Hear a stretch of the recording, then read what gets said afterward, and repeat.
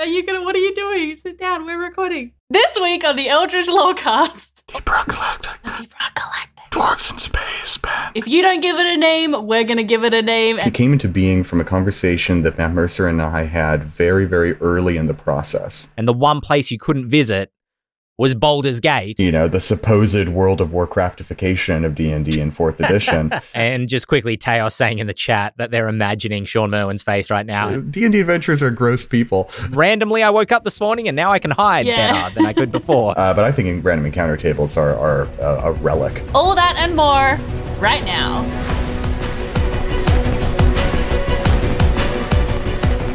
Hello, everybody, and welcome to this week's episode of the Eldritch Lorecast, the #1 tabletop RPG podcast in all the spheres. That's right. This podcast is the one that they listen to in every planar setting, whether you're on Planescape in the city of Sigil or you're on the Ethereal Expanse. This is the podcast they have blasting in their ears. My name is Ben Byrne. Joined as always by James Hake, and we have joining us very excitedly as well this week. Well, we're excited. I don't know if she is as well. I assume she is Luna LeBoffin. Luna, welcome back to the Lorecast. Hello, thanks. It's great to be back. I'm glad that you're glad to be here because I'm going to immediately pepper you with questions. The first of which is urban campaign or wilderness campaign. If you had to play in one or run one or the other, what would you prefer in that kind of binary choice? Can I pick like a small city? Sure, yeah. Urban campaign, always, yeah, because my favorite thing is character interactions, and I feel like it's sometimes harder to generate those when you're running a wilderness campaign, and I ran Tomb of Annihilation, and I think that scarred me for wilderness campaigns for the rest of my life. So right now I'm running a game that's like, we go from one small city to like another one, and there's like maybe one day of travel in between, but like, that's about it. Sure, that's fair. What? Because I've had a similar experience with Tomb of Annihilation where they had gone sessions without seeing another social person that they could talk to.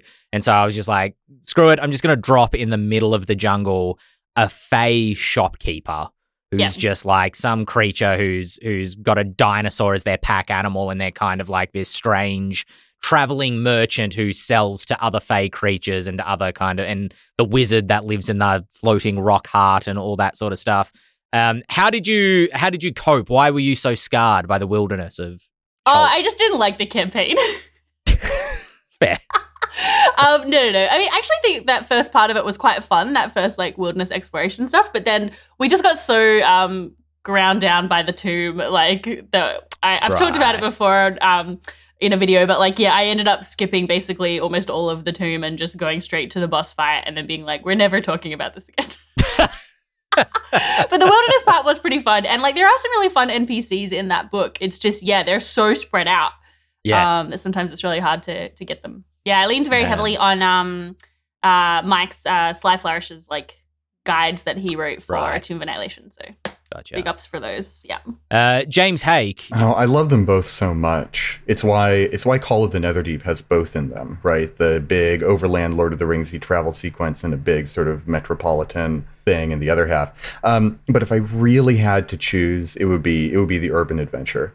Dragon Heist is such a like I had the time of my life working on Dragon Heist because that's the sort of stuff that I love, right? Have a neighborhood full of colorful NPCs the players can come back to all the time. Have all sorts of little missions that you can go a couple of blocks down and find, you know, and a totally different vibe in the next neighborhood over that has different adventures to do than the block you were just in, right? It's like in Tomb of Annihilation, right? You'll go 18 hexes east and you're still in the depths of the jungle. But if you're in Waterdeep or Baldur's Gate or something like that, then, you know, every neighborhood has a different feel to the one right next door. I just watched a promo video that Larian put out for Baldur's Gate 3. Yeah, must have been yesterday. What sparked this question. Yeah, go on. Yeah. Well, no, I mean they were just talking about all the work that went into making that city, and that's kind of my caveat to it. Is that as a DM, it's so hard to run urban stuff because, you know, they've got a whole team of expert game designers and, you know, veteran D&D writers working on building out Baldur's Gate to have all of those densely packed encounters and highly varied like social ecosystems. And, even with the aid of a book like Dragon Heist or something like that, you are still just a guy, you're one DM running all of this. And so the pressure is really on to do it well. So it's not for the faint of heart, but I love it so much. Yeah, I agree. They've just left a big urban sort of area in my campaign. They're wildernessing at the moment, and then they're about to go into another urban area. And my answer to this question is generally like, whatever I'm not doing at the moment, because I tend to like, if I'm in the middle of a city, I'm very much enjoying that, but I enjoy it most for the first 20-30% of the time that I'm there. And then I'll enjoy getting back out into the wilderness and being out on the road and being on my horse. And, I've fallen into talking about video games, to be honest with you. But, having that juxtaposition, I think, is really strong for fantasy games. But I am dreading them getting back into an urban center, because I think in a wilderness setting, you can kind of know which direction they're heading in and prep things that you can lay in front of them, kind of either based on a choice that they've made and be like, okay, well, now they're moving in this direction, they're going through this area, I'll set it up like a big dungeon where each region is like a room of the dungeon, and I only have to prep the regions that are sort of immediately in front of them, and that's okay. Or if they're in a more kind of generalized, like just a jungle or something like that, it's like, well, I can prep something and they can run into it in any direction. It doesn't immediately matter. So I've got a little bit more flexibility. In an urban campaign, it feels like you have to have so much more prepped and ready to go, or be so much better at kind of being flexible with being able to invent things on the fly, because you might have a party member go like, oh, I want to go visit the blacksmith. And it's like, all right, well, I have this blacksmith prepared, or a blacksmith's not too hard to come up with.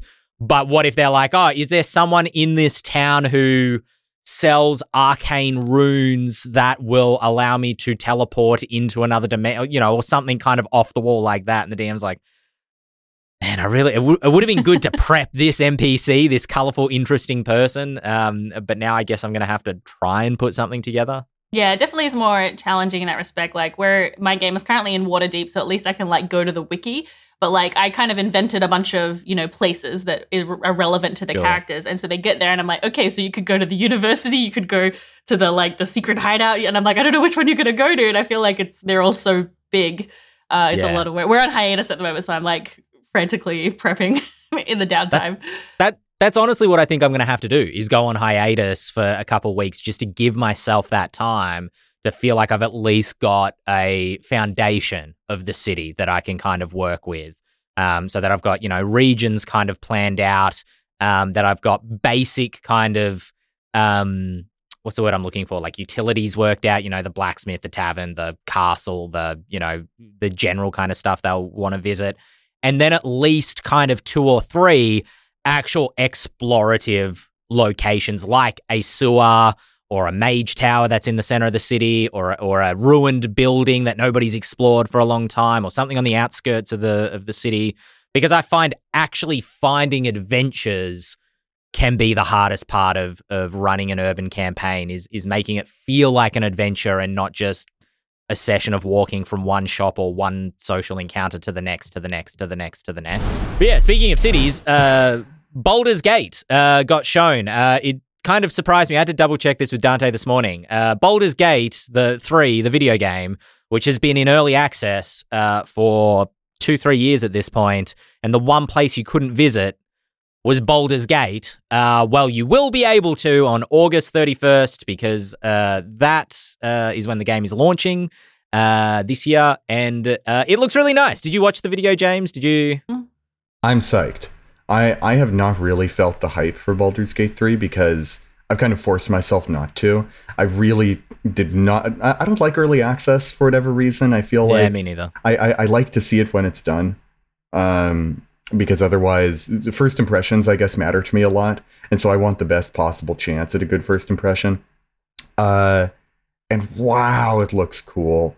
Like, it's gorgeous for one, and it just makes me think of my first time playing Dragon Age Origins, except in the modern era. And I love that sort of style of play, and I have not played a lot of RPGs like it. So I'm kind of a Baldur's Gate newbie, but I couldn't be more hyped. Yeah, I think same. It looks really good. I played a little bit of the early access, not very much, but like my thing is that it looks really exciting, but I also know in my heart of hearts I don't have much time for playing games, and it's such a huge game that I don't know if I'll ever get really a chance to play. But I pitched in with some friends and bought my husband the like special limited edition that comes out August 31st with like the statue and the maps and all the cool stuff. So I'm very excited for all that to rock up. But yeah, the city, like the graphics look so good. Like I'm really hoping that that's what holds up in the actual gameplay because it looks incredible. Like, yeah, and just the idea that you can talk to pretty much anyone and it's very cool. I can see many hours sunk into just like walking around, finding little stories. I feel like the marketing hasn't focused much at all on the Mind Flayers recently, but I saw that Mind Flayer statue, and they're my favorite D&D monster, and it's like, yeah. You know what kind of messed me up a little bit in that trailer was seeing like the beholder, or I think it was like a spectator technically, or what are they called? The little four-eyed beholders. Yeah, the spectators. Like, as a trophy kind of tied up onto a wall, and his eyes are like looking like a dead creature. His eyes are like looking off in a weird direction. I'm like, that's kind of like weirdly graphic. I don't know why that put me off so much. Yeah, it's pretty gross. But the D&D adventures are gross people. Yeah, for the Mind Flayer where like they, show the getting the tadpole eyes and stuff, like that freaks me out. Ooh, that was like super gross too. Yeah, that's fair. Dante's been trying to get me to play Baldur's Gate, collect it like sort of in a group for the last maybe 6 months. He's mentioned it a few times, and I was keen, but then I was like, playing group games, like while I really enjoy playing video games collectively with other people. I played Overwatch for maybe a year and a half, the first one. And have gotten into team games every now and again, but they feel like a bit of a commitment, to be it's like having a D&D game, and at the time I was like, I think I'd just rather play D&D at the table with a group if I'm going to make a Thursday night commitment or whatever. But this trailer, like same to you, James, it reminded me of like walking around in Oblivion, walking around the Imperial City for the first time, or walking around Novigrad in The Witcher and just finding all the nooks and crannies and the different quests and stuff. The city of Baldur's Gate looks incredible. I really want to recommend, I'm going to keep beating this drum, but you should try playing Deep Rock Galactic at some point. Okay. Ben. It's a really good group game. It's about dwarves in space, up to 4 players. It's pretty fun and quick, too. So it's not like you're dedicating your whole Thursday night to it. Yeah, gotcha. Okay. Yeah, I keep hearing that. I don't know whether it's you mentioning it or I've heard it elsewhere as well, but I keep hearing that name. So I've definitely beat that drum a couple of times on You're just whispering it into his ear. Deep Rock Galactic. Deep Rock Galactic. Dwarves in space, man. Yeah, I knew I should have taken my house key back. Oh, well. Yeah, it's really fun to play in multiplayer, but yeah, it is hard to commit that time. That's why I gave up on like a lot of multiplayer games because I can only put in like maybe an hour a week and then I come back and everyone else has put in 18 hours or 20 hours and I'm like, well, I'm really far behind now. Yeah. That's the thing about Deep Rock is that like getting really far behind in level or whatever doesn't doom you. It's still pretty even in terms of like how getting over geared works. Anyway, that's enough Deep Rock out of me. That's the other thing though, is like I really want to be, I'm longing to be just completely immersed in a big fantasy RPG, like with The Witcher, like with Skyrim or Oblivion before it. In fact, so much so I went and bought the first Fable because there was a trailer for the new one of those coming out, which honestly I didn't think looked that great. It was a little not up my alley, but I went and downloaded the first one because I was like, man, I haven't played this since I was like 14. Anyway, enough video games because this is not the #1 video game podcast in all the spheres. This is the #1 tabletop RPG podcast in all the spheres. So we've claimed music, sport, and video games now as coming under our umbrella. And speaking of a place where all things can exist, the Ethereal Expanse Campaign Guide Kickstarter is launching, I think, in about 12 hours from now-ish, or maybe like 13 hours from now-ish. It'll be 10 a.m. Eastern Standard Time. It's midnight Australian time. That would make it, I'm going to say 7 a.m. Pacific Standard Time off the top of my head, James. You 3 hours behind the East Coast? Yeah. Nice. Got it in one. Anyway, if you're listening to this on YouTube or anywhere else, the Kickstarter will have started by now. If, James, you point up and sort of off to your left a little bit, there'll be a link, I reckon in that direction up there if folks want to check it out. Go take a look at the Kickstarter. In episode 85 of the Lorecast, we did a bit of a deep dive into the campaign setting. It's James, give me the quick elevator pitch just for folks who may not know about the Ethereal Expanse.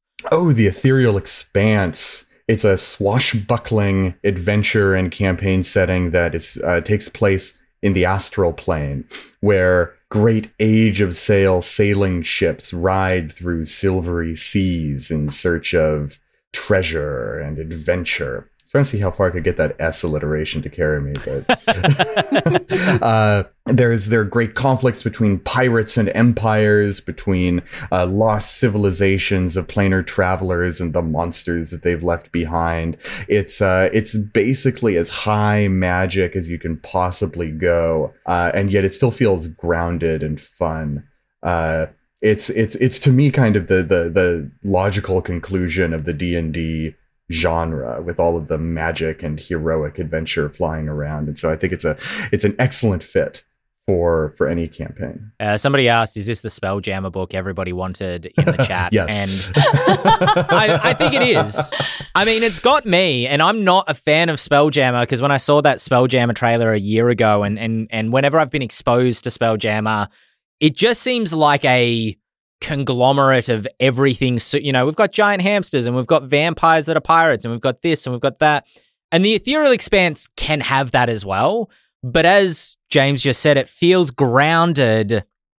I don't know if grounded's quite the right word, but I know what you mean. It feels real. It feels like it's got an identity of its own that's not just kind of everything thrown in together. It's got a visual language. It's got it's got factions that are, conflicting over it, and yet there's so much room for extra things to be added into it as well. Well, yeah, and I don't want to slag on Spelljammer, because I like Spelljammer well enough, but Sure. it's sort of a B-movie pastiche. The Spelljammer is a genre pastiche, whereas Ethereal Expanse is, it's a heightening. It heightens all of these genre tropes to their logical endpoint. And how far can we stretch this and still make it cohesive and have a story that's resonant, rather than being, and now this planet's gonna blow up and the space clowns are coming to salvage us. They're two very different campaign tones, but the Ethereal Expanse is one that, is near and dear to my heart, and to yours too. I was just gonna say, I haven't read a huge amount, but we did do that Ethereal Expanse game at PAX last year, and just reading the setting stuff that you provided for that game, it was just it felt so lore rich. I just felt like there were so many little nuggets in the little descriptions of oh, that sounds so interesting. I want to read more about that. And then there would, maybe be expanded, or maybe not. It would just be a fun little thing that you would throw together. And just the artwork for it is gorgeous. I think it's amazing. Yeah, I love it. I'll be backing the Kickstarter. I'm excited. And the Ethereal Expanse campaign setting book is going to be all that, but now with more room to dedicate to it, right? Because the Fables Season 2, Pirates of the Ethereal Expanse, that was an adventure, and it's a huge adventure, right? It's something like 400 pages or something of adventure. That, I don't know, we're going to make it more available in some way, shape, or form. I'm not privy to that information yet, I'm sure. But the campaign setting book is going to be taking something like 80 pages or so that we made out of the first episode of that fable, that is kind of just like a palette wetting primer. And we're going to spin that out into a full-size campaign book. So there's going to be more info on all the factions. We're going to get more detailed looks at all the islands in the Expanse. More on the gods and their role. One of my favorite parts of the original campaign setting is how all the different cultures kind of had different views of the 4 constellation gods in the Expanse. That's what grounds the setting so much for me, honestly, is because in the real world, religion and faith is this kind of slightly fluid concept where everybody has a different interpretation. Everybody, even within the same religion, can see the word of God or the gods in a different context, and they change over time.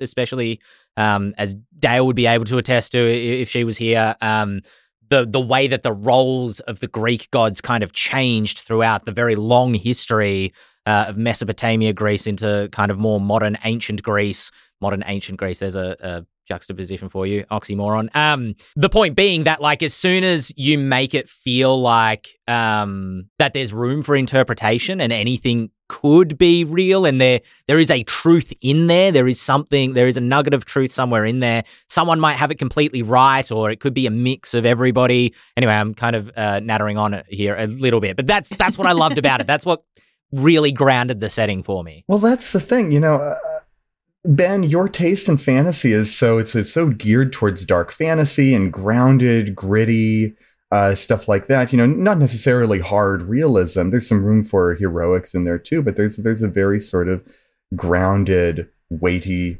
gravity to what you like to play.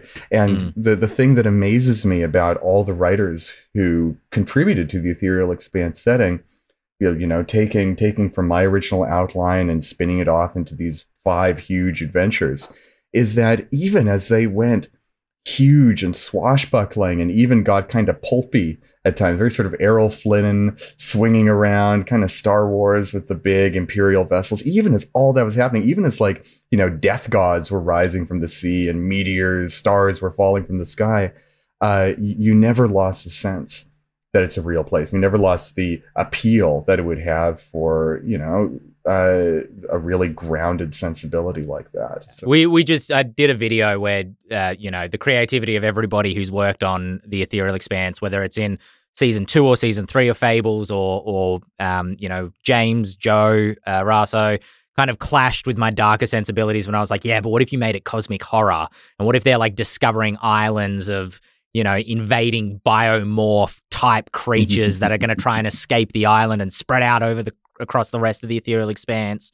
Or you can run political intrigue style campaigns like Arcane, where the surrounding visuals are incredibly beautiful and incredibly vibrant, and yet the conflicts are incredibly real and have high stakes and have a real gravity to them, not to overstress the word.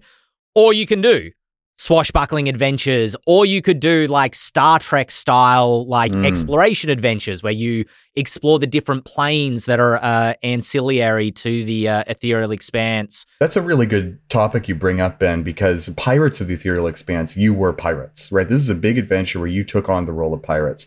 This setting book is not going to dictate that role for you, right? There are many different factions here. There's the Isle of Drakes, the pirates, of course. There's the Caroline Empire, which were the big bads in Pirates, which were kind of the good guys, kind of the bad guys in Fable Season 3, Agents of the Empire. And there's also the Kingdom of Eris, which is more of a mercantile Venetian sort of, Dutch East India Company thing. And of course, there's tons and tons of people who just live within the Expanse, whether they're astral merfolk or settlers from one of the different factions, or astral emergents that have crawled from the sea. The opportunity to see the Expanse from a variety of different angles is going to be very much there in the new book. And it's not going to require that you have any knowledge of Fable Season 2. The setting book is going to be set before that adventure. So if you want to pick up that setting book, I say that now, that might change as the book develops. So right now, the book is going to be set before Fable Season 2, Pirates of the Ethereal Expanse. So you don't have to know all of the wild sort of political changes, sort of almost like apocalyptic threats that go on during that adventure.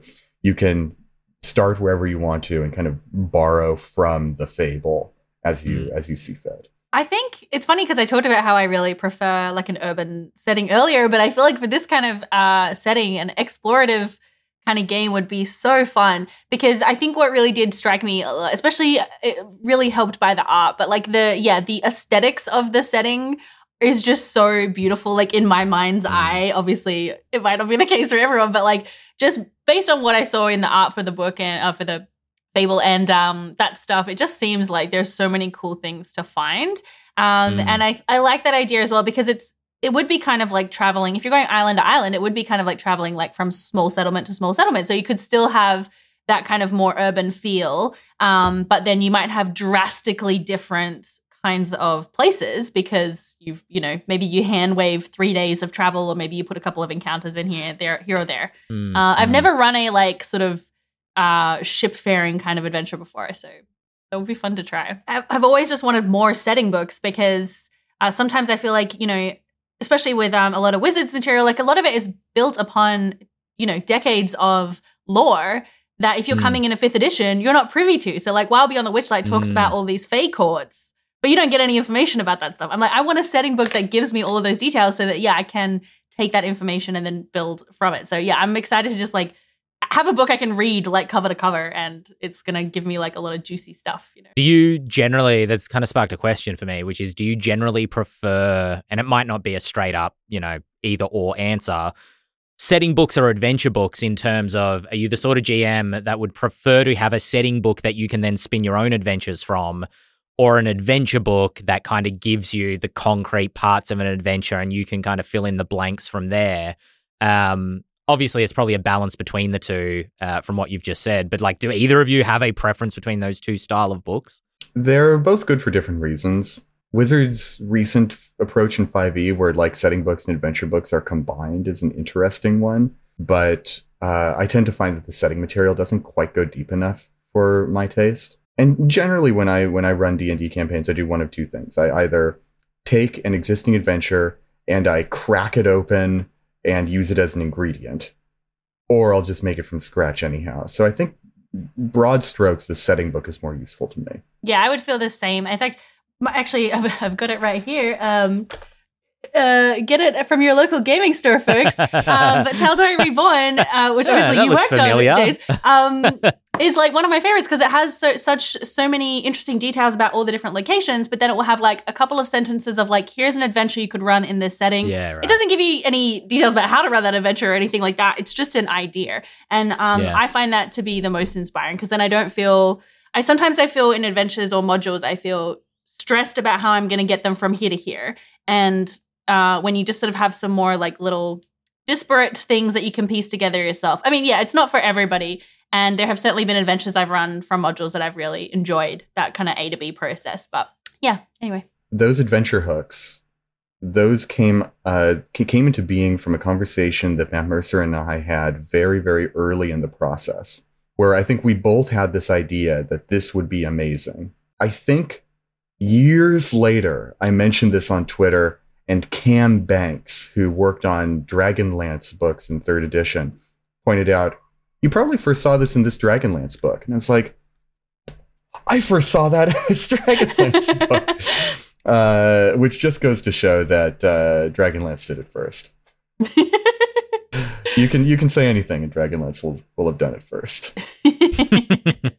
Well, speaking of amazing things, we talked about Baldur's Gate. That was next on the run sheet. But what we didn't yet talk about is, did either of you get a chance to see the D&D video that got released, I think just on the Dungeons & Dragons YouTube channel this time? It's another J. Craw conversation talking about kind of more generally the future of D&D as a game.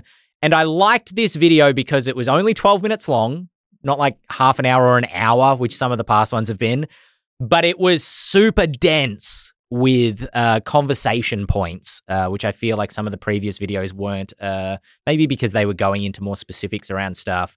I've got a bunch of kind of paraphrases. They're not really direct quotes, but kind of things that were said that I want to go through. But did anything jump out at either of you first if you got a chance to see it? I did not see this video. I didn't even know it existed, to be honest. It did kind of sneak out, to be fair. Yeah, I watched it yesterday, and again, because we're all home sick, so my kid was like talking in my ear. So I'm sure I missed some details, but the thing that jumped out at me the most was just the doubling down of we're not going to give it a new edition name. And then I scrolled through the comments, and every single comment was like, if you don't give it a name, we're going to give it a name. And I just think, it was actually really interesting to hear Jeremy Crawford talk about why they're not giving it a New Edition name. And I think there was some really interesting things that jumped out of that felt like there was talking around the reason, which is basically like they don't want to scare people away and have them stop buying releases that are still coming out. But he basically said we're not changing it because 5e is still selling.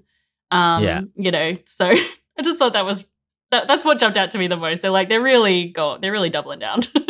These videos are, and just quickly, Teos saying in the chat that they're imagining Sean Merwin's face right now. And I agree. It's a shame that Sean couldn't make it to this week's episode because I was looking forward to his commentary on this. But this video felt very honest.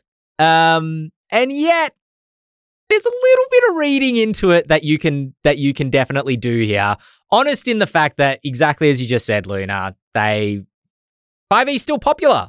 We don't want to mess with that, you know? In the rock and a hard place that we're between of refreshing the system and not scaring away, refreshing to avoid stagnation and not scaring away potential new customers or recent customers that have already bought in, we're trying to hit the middle of the line, middle of the road as much as possible.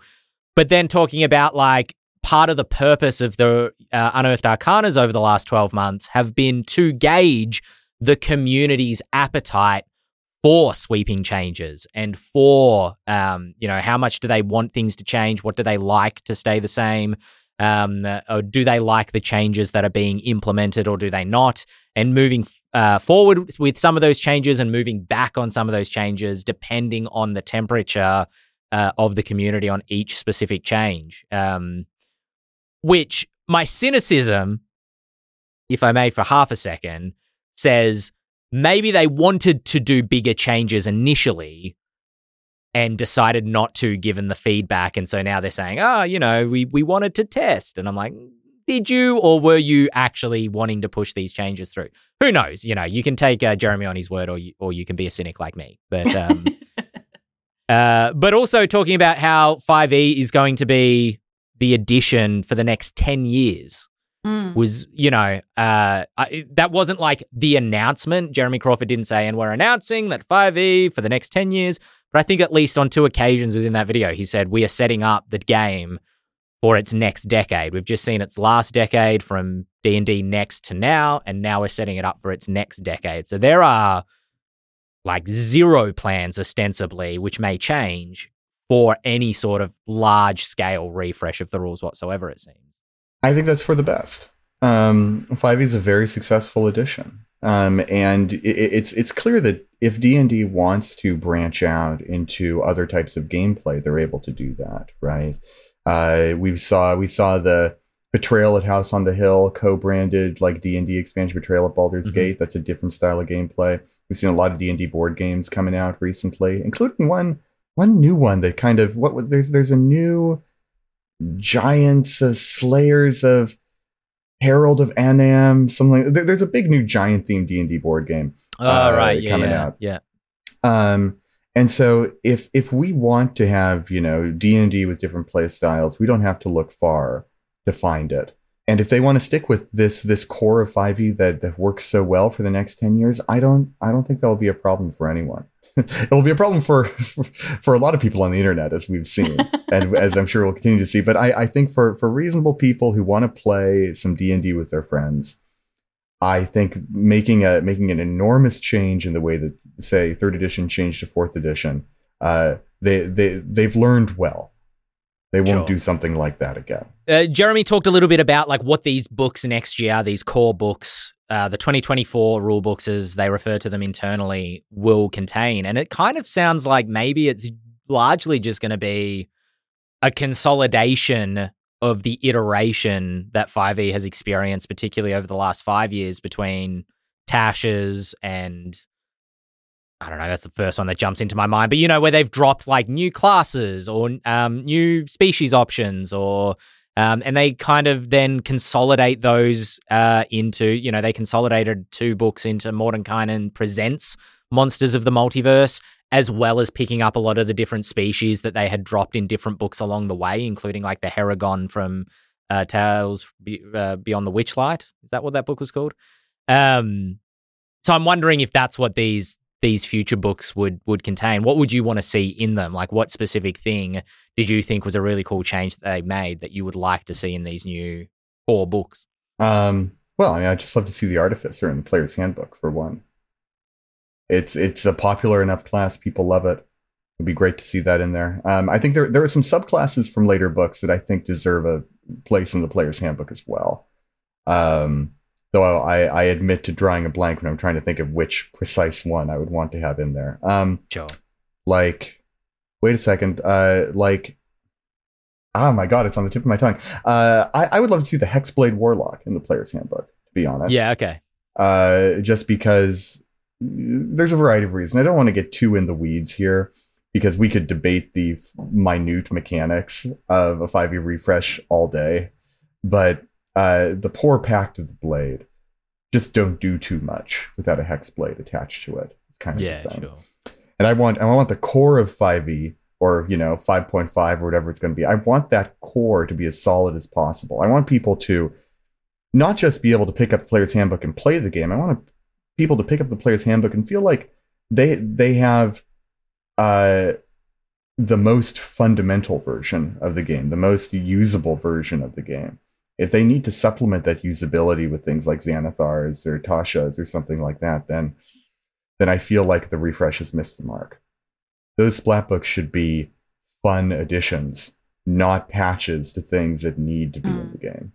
I feel like there was a lot of excitement around Xanathars when it came out, because I think that's more what that felt like, at least to me, from a player's perspective, because largely I think the new things that were in Xanathars was the subclasses and the spells. They're the things I think I opened Xanathars for the most, if not the names at the very, very back for naming NPCs.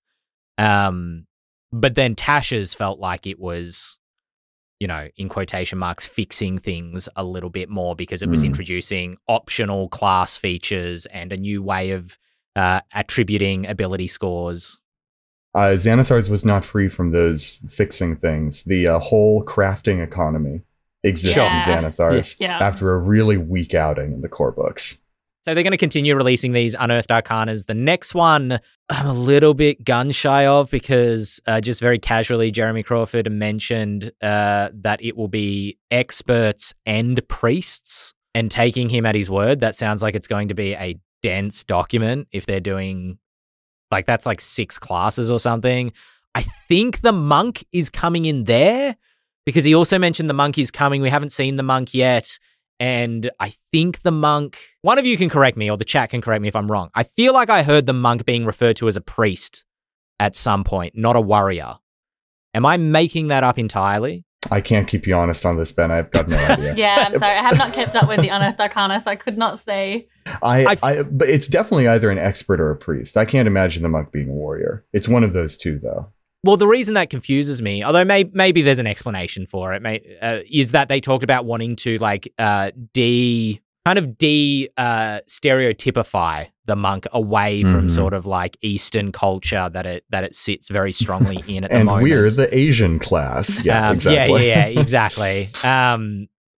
But if you want to kind of get rid of that mysticism, then why make it a priest, and why not make it feel more pragmatic as a warrior? Maybe the answer is they still want it to feel mystic, but not specifically, Eastern mystic stereotyped. That's honestly, in my opinion, one of the biggest reasons why this refresh is happening. Is there's a lot of kind of culturally insensitively dubious stuff in those 2014 books, which may have been, they may have been a step forward for D&D, but they were still kind of behind the times. And that's especially true because the 5e books were in many ways a return to form for D&D. They got a lot of old school fans back on the 5e train after the supposed World of Warcraftification of D&D in 4th edition. And so a lot of the stuff that we might have kind of given the side eye in 2nd edition crept back into 5e in some ways. And some stuff just never left. Like it's only been in this decade that people have started to be like, hey, are orcs kind of racist stereotypes? And there's the conversation has been ruthless and brutal from people who want orcs changed, from people who think that we're being woke crybabies or something or whatever, and it's just been a bloodbath. And so I am interested and nervous to see what Wizards does to accommodate that, because having worked with Wizards, they care a lot about that stuff. They care a lot about being a game that anyone can play and not feel like, not that there's no discomfort in it, right? Because they know that conflict is the soul of storytelling, but not have this sort of like base level of apathy towards who you are as a person, Sure. kind of baked into elements of their game. So I think they have their eye on that really strongly, but they've messed up before. So we'll see what happens. Just the one other thing that jumped out at me in terms of examples of the way that they're continuing with some of the changes that they made and pulling back on others.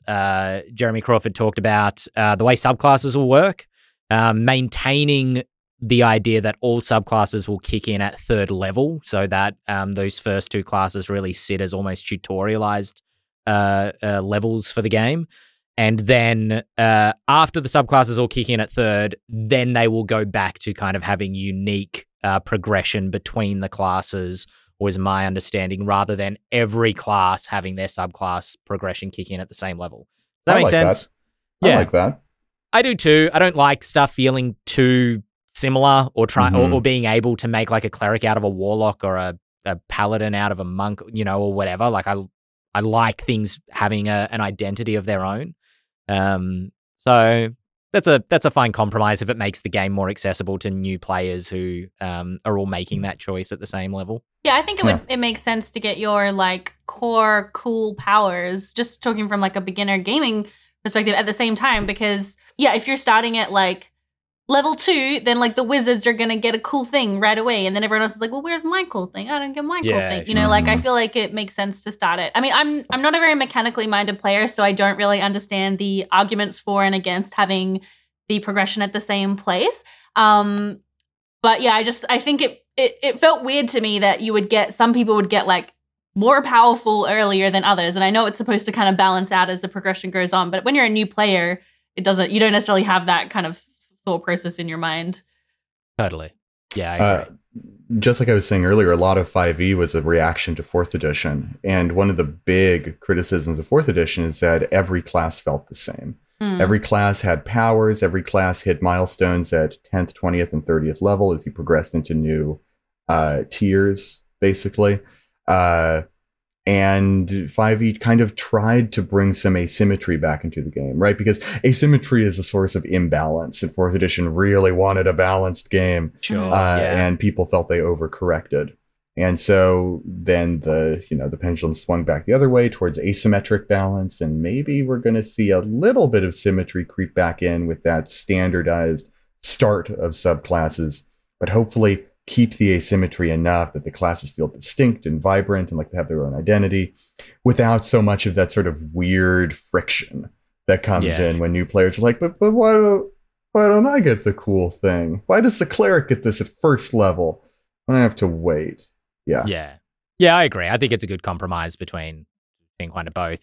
The one thing I don't like, and this is very nitpicky and specific to me, is the explanation they gave the warlock earlier, being that at first level you don't make your pact because you might make a little pact, early on, and then you make your big pact at third level. I'm like, I think a better explanation would be that at the first 2 levels, the warlock's almost more like a wizard in terms of like they are coming in, they found a spark of power. They found an ancient forbidden book that links to a great old one, or they found a copy of like, I don't know, some demonology book that has allowed them to learn the names of demons.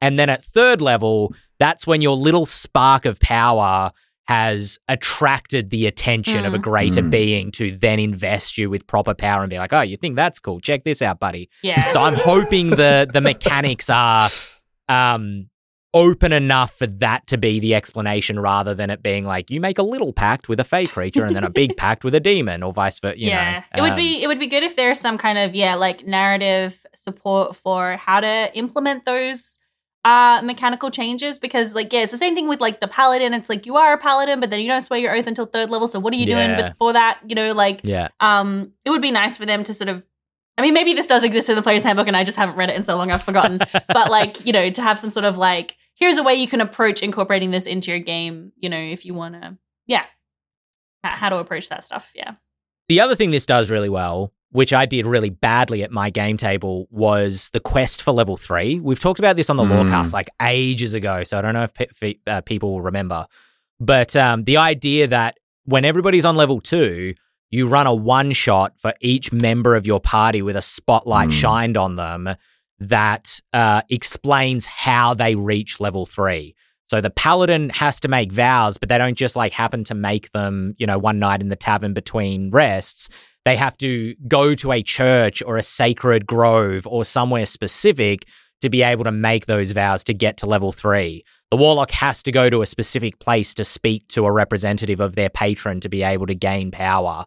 A wizard needs a specific book kind of added, you know, needs to gain some sort of knowledge, et cetera, so that it really bakes the subclass into the story of the campaign rather than something that's just chosen because, I don't know, that one. I woke up this morning and now I can hide better than I could before. Back in vanilla World of Warcraft, there were class quests that would often mark the gaining of a new ability or even like your final class ability. And they were they were tuned into your class and they were really focused on the class fantasy of what made your class special. You know, Warlock hunting for their dread steed. So you had to do this grand ritual that bound this undead steed to your command, that sort of thing, or the paladin steed on the opposite side. And those kind of disappeared at the end of Classic because they were so asymmetrical, and they wanted to kind of bring in, you know, the tightness of the design, stop making content that only a fraction of the game, of the player base is going to see. And I've kind of been chasing the high of that for the rest of my life. And so that idea of the class quest, of this is something in story that you must do to gain a fundamental part of your class identity, is just such a juicy bit of gameplay. Yeah. And whoever cracks the code on that, whoever is able to find a way to like manage the spotlight balancing for an entire party of level 3 characters that all want to get their special thing, like, deserves a Nobel Prize. I want to see someone publish something that like handles that well. Cool. Well, speaking of handling things well, we have a couple of emails, and speaking of classes, we have a couple of emails coming in. This first one coming in from Sean. Sean asks, are rogues too selfish? By the way, if you want to email us, podcast@ghostfiregaming.com. Sean asks, are rogues too selfish? Rogue class features are all focused on the rogue themselves. Uncanny dodge and evasion only help the rogue. The way that they set up their sneak attack abilities only really help the rogue do damage. The fact that they can do this massive burst damage helps the rogue kind of kill steal a lot of the time, when the paladin might have done like a huge stroke, or the paladin's turn's coming up and they walk towards the dragon to finish it off. The rogue can kind of snipe it from the side. Are rogues too selfish? That was the thrust of this entire question. Discuss. I'd never thought about it that way before. That is interesting. I mean, I guess that the crux of it, though, is that you're a party and you're working towards a common goal. So, you know, you might have abilities that individually are like, I'm going to sneak and do a stab. But like, that is too often to meet a party goal. I think that, you know, speaking of class fantasy, the rogue is selfish. And I think it's a unity of gameplay and story for the rogue's abilities to all be like, no, I'm looking out for me, right? It's like, think about Han Solo's, right? Like, I care about one person, me, and then he flies off. And if the rogue is just going to be like, see, the rogue doesn't have no abilities that interact with their party members. Sneak attack is often incredibly reliant on your other party members being in position. Their teamwork is in, you'll help me. Yes, exactly. They rely on everyone else, but they don't give back. And man, if that's not the rogue in a nutshell, I don't know what is.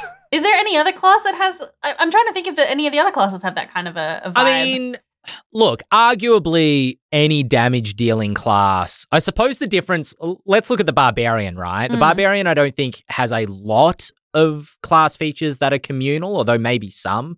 You know, if you take if you take Path of the Totem Warrior and go Wolf, Pact, again, I'm just going to keep saying Pact for everything.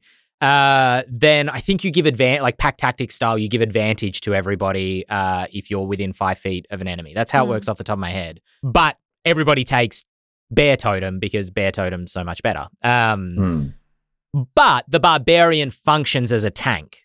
So they get their hit points and they throw themselves right in the thick of the battle. And so that can, even if they're not explicitly doing so, there's still a benefit to the wizard being able to sit far back behind the barbarian, and any enemy that wants to get at the wizard has to go past the barbarian first.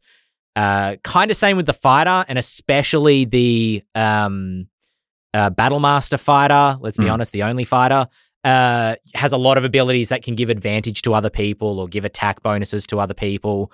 I think the rogue, unlike these other classes, stays away from the battle, hides, doesn't provide any form of even superlative help to anybody else. I tend to agree. I think there might be some rogue subclasses that change that up a little bit. Like I think the Mastermind rogue has a sort of battle masterish bent to it, and the what's it called? The Arcane Trickster rogue has a few magical tricks up their sleeve that are more teamwork based, but absolutely the main chassis of the rogue.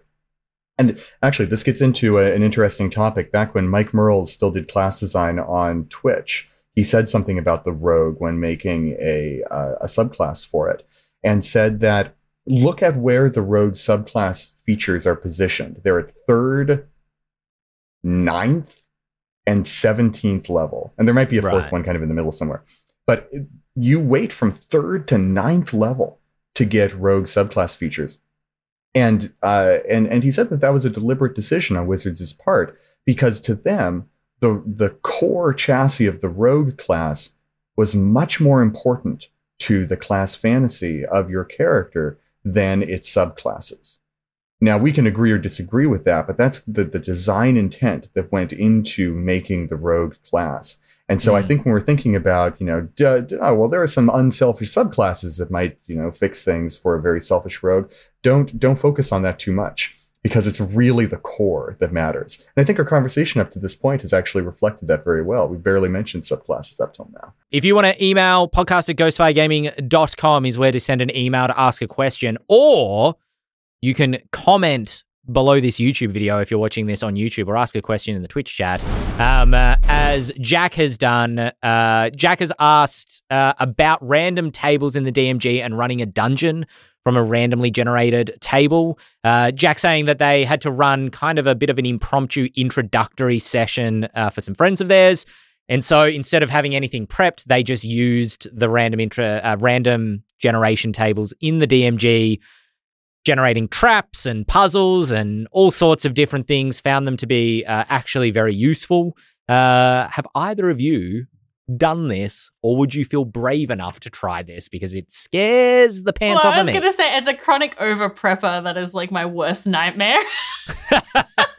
It would be a good challenge, though. I should challenge myself to do it, because I do really want to improve my on-the-fly skills when DMing, and but no, I've never really tried that. I feel like I would, because I'm the same as you, Luna. I feel like I would need to prep the random things myself. Yeah.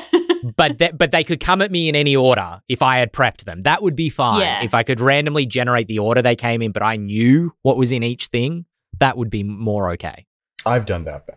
I've made my own random encounter tables that basically made up an entire adventure and just kind of went with it. And I gotta say, I did not have appreciably more fun than just, running an adventure in a kind of straightforward way. I think random encounter tables, and this might make some people mad, but I think random encounter tables are a relic of a different way of playing D&D, and really do not need to be used anymore. That's my hot take. For the day. Yeah, okay. I definitely like that method of like, because I'll run random encounters, but yeah, I've written all the encounters myself and made sure that they have seeds of the story in the random encounter. But I've never really. Yeah. I think for Tomb of Annihilation, maybe I did run a few, just like I rolled on the D100 table or whatever and ran that encounter. But it doesn't feel as satisfying to me as like making sure that it, especially when you have maybe you only play 2 hours a week like I do. It's like we got a limited time. Like I want everything to feel like it matters. Like there's something there. But for some reason, running like a random wilderness encounter doesn't scare me as much as like running a random dungeon. Like having to know where the traps are and like where the secret door is and stuff like that feels more involved to me for some reason. I think I agree because I use random tables, and again, they're tables that I've largely written myself for wilderness exploring between, if they're going from A to B, if they're going from town to dungeon, let's just throw a random encounter in the middle so it feels like they're going there. And those random encounters can be a combat encounter with like a bunch of goblins that waylay them on the way, or it could be as small as a bear trap because, there are hunters in the area that leave traps for deer. And the dwarf happens to have stood in one, and now they're stuck there for the next 10 minutes while the party try to get the trap off their leg. But I think the difference with the dungeon is that the dungeon needs to fit together.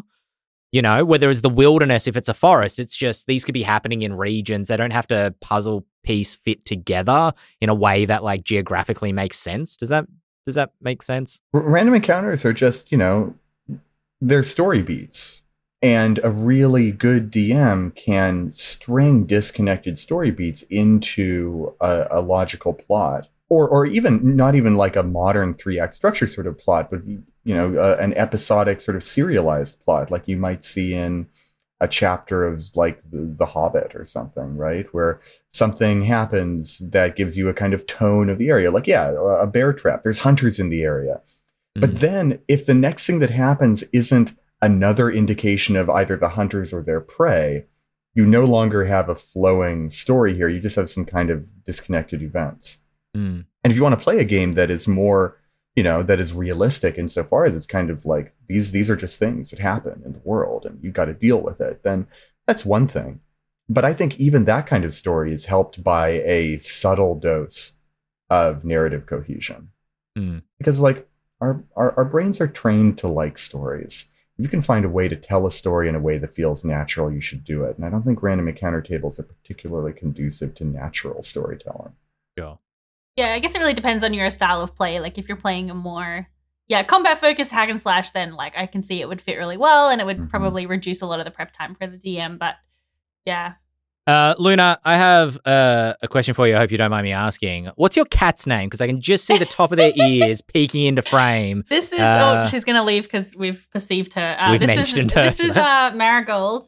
I've got another one, Clementine, but I don't know which. This is very rare. She never sits on my lap. Like she does not like to be pat or touched very much. So this is you're being blessed, everybody, on the podcast. The rare occasion. It's a rare blessing.